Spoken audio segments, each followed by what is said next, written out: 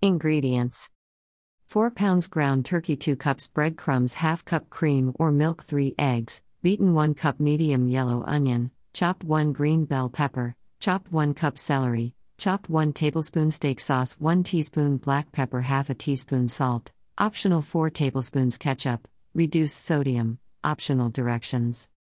Preheat oven to 350 degrees. Mix all ingredients except ketchup by hand until well blended. Divide in half and shape into 2 loaves about 8x4x3.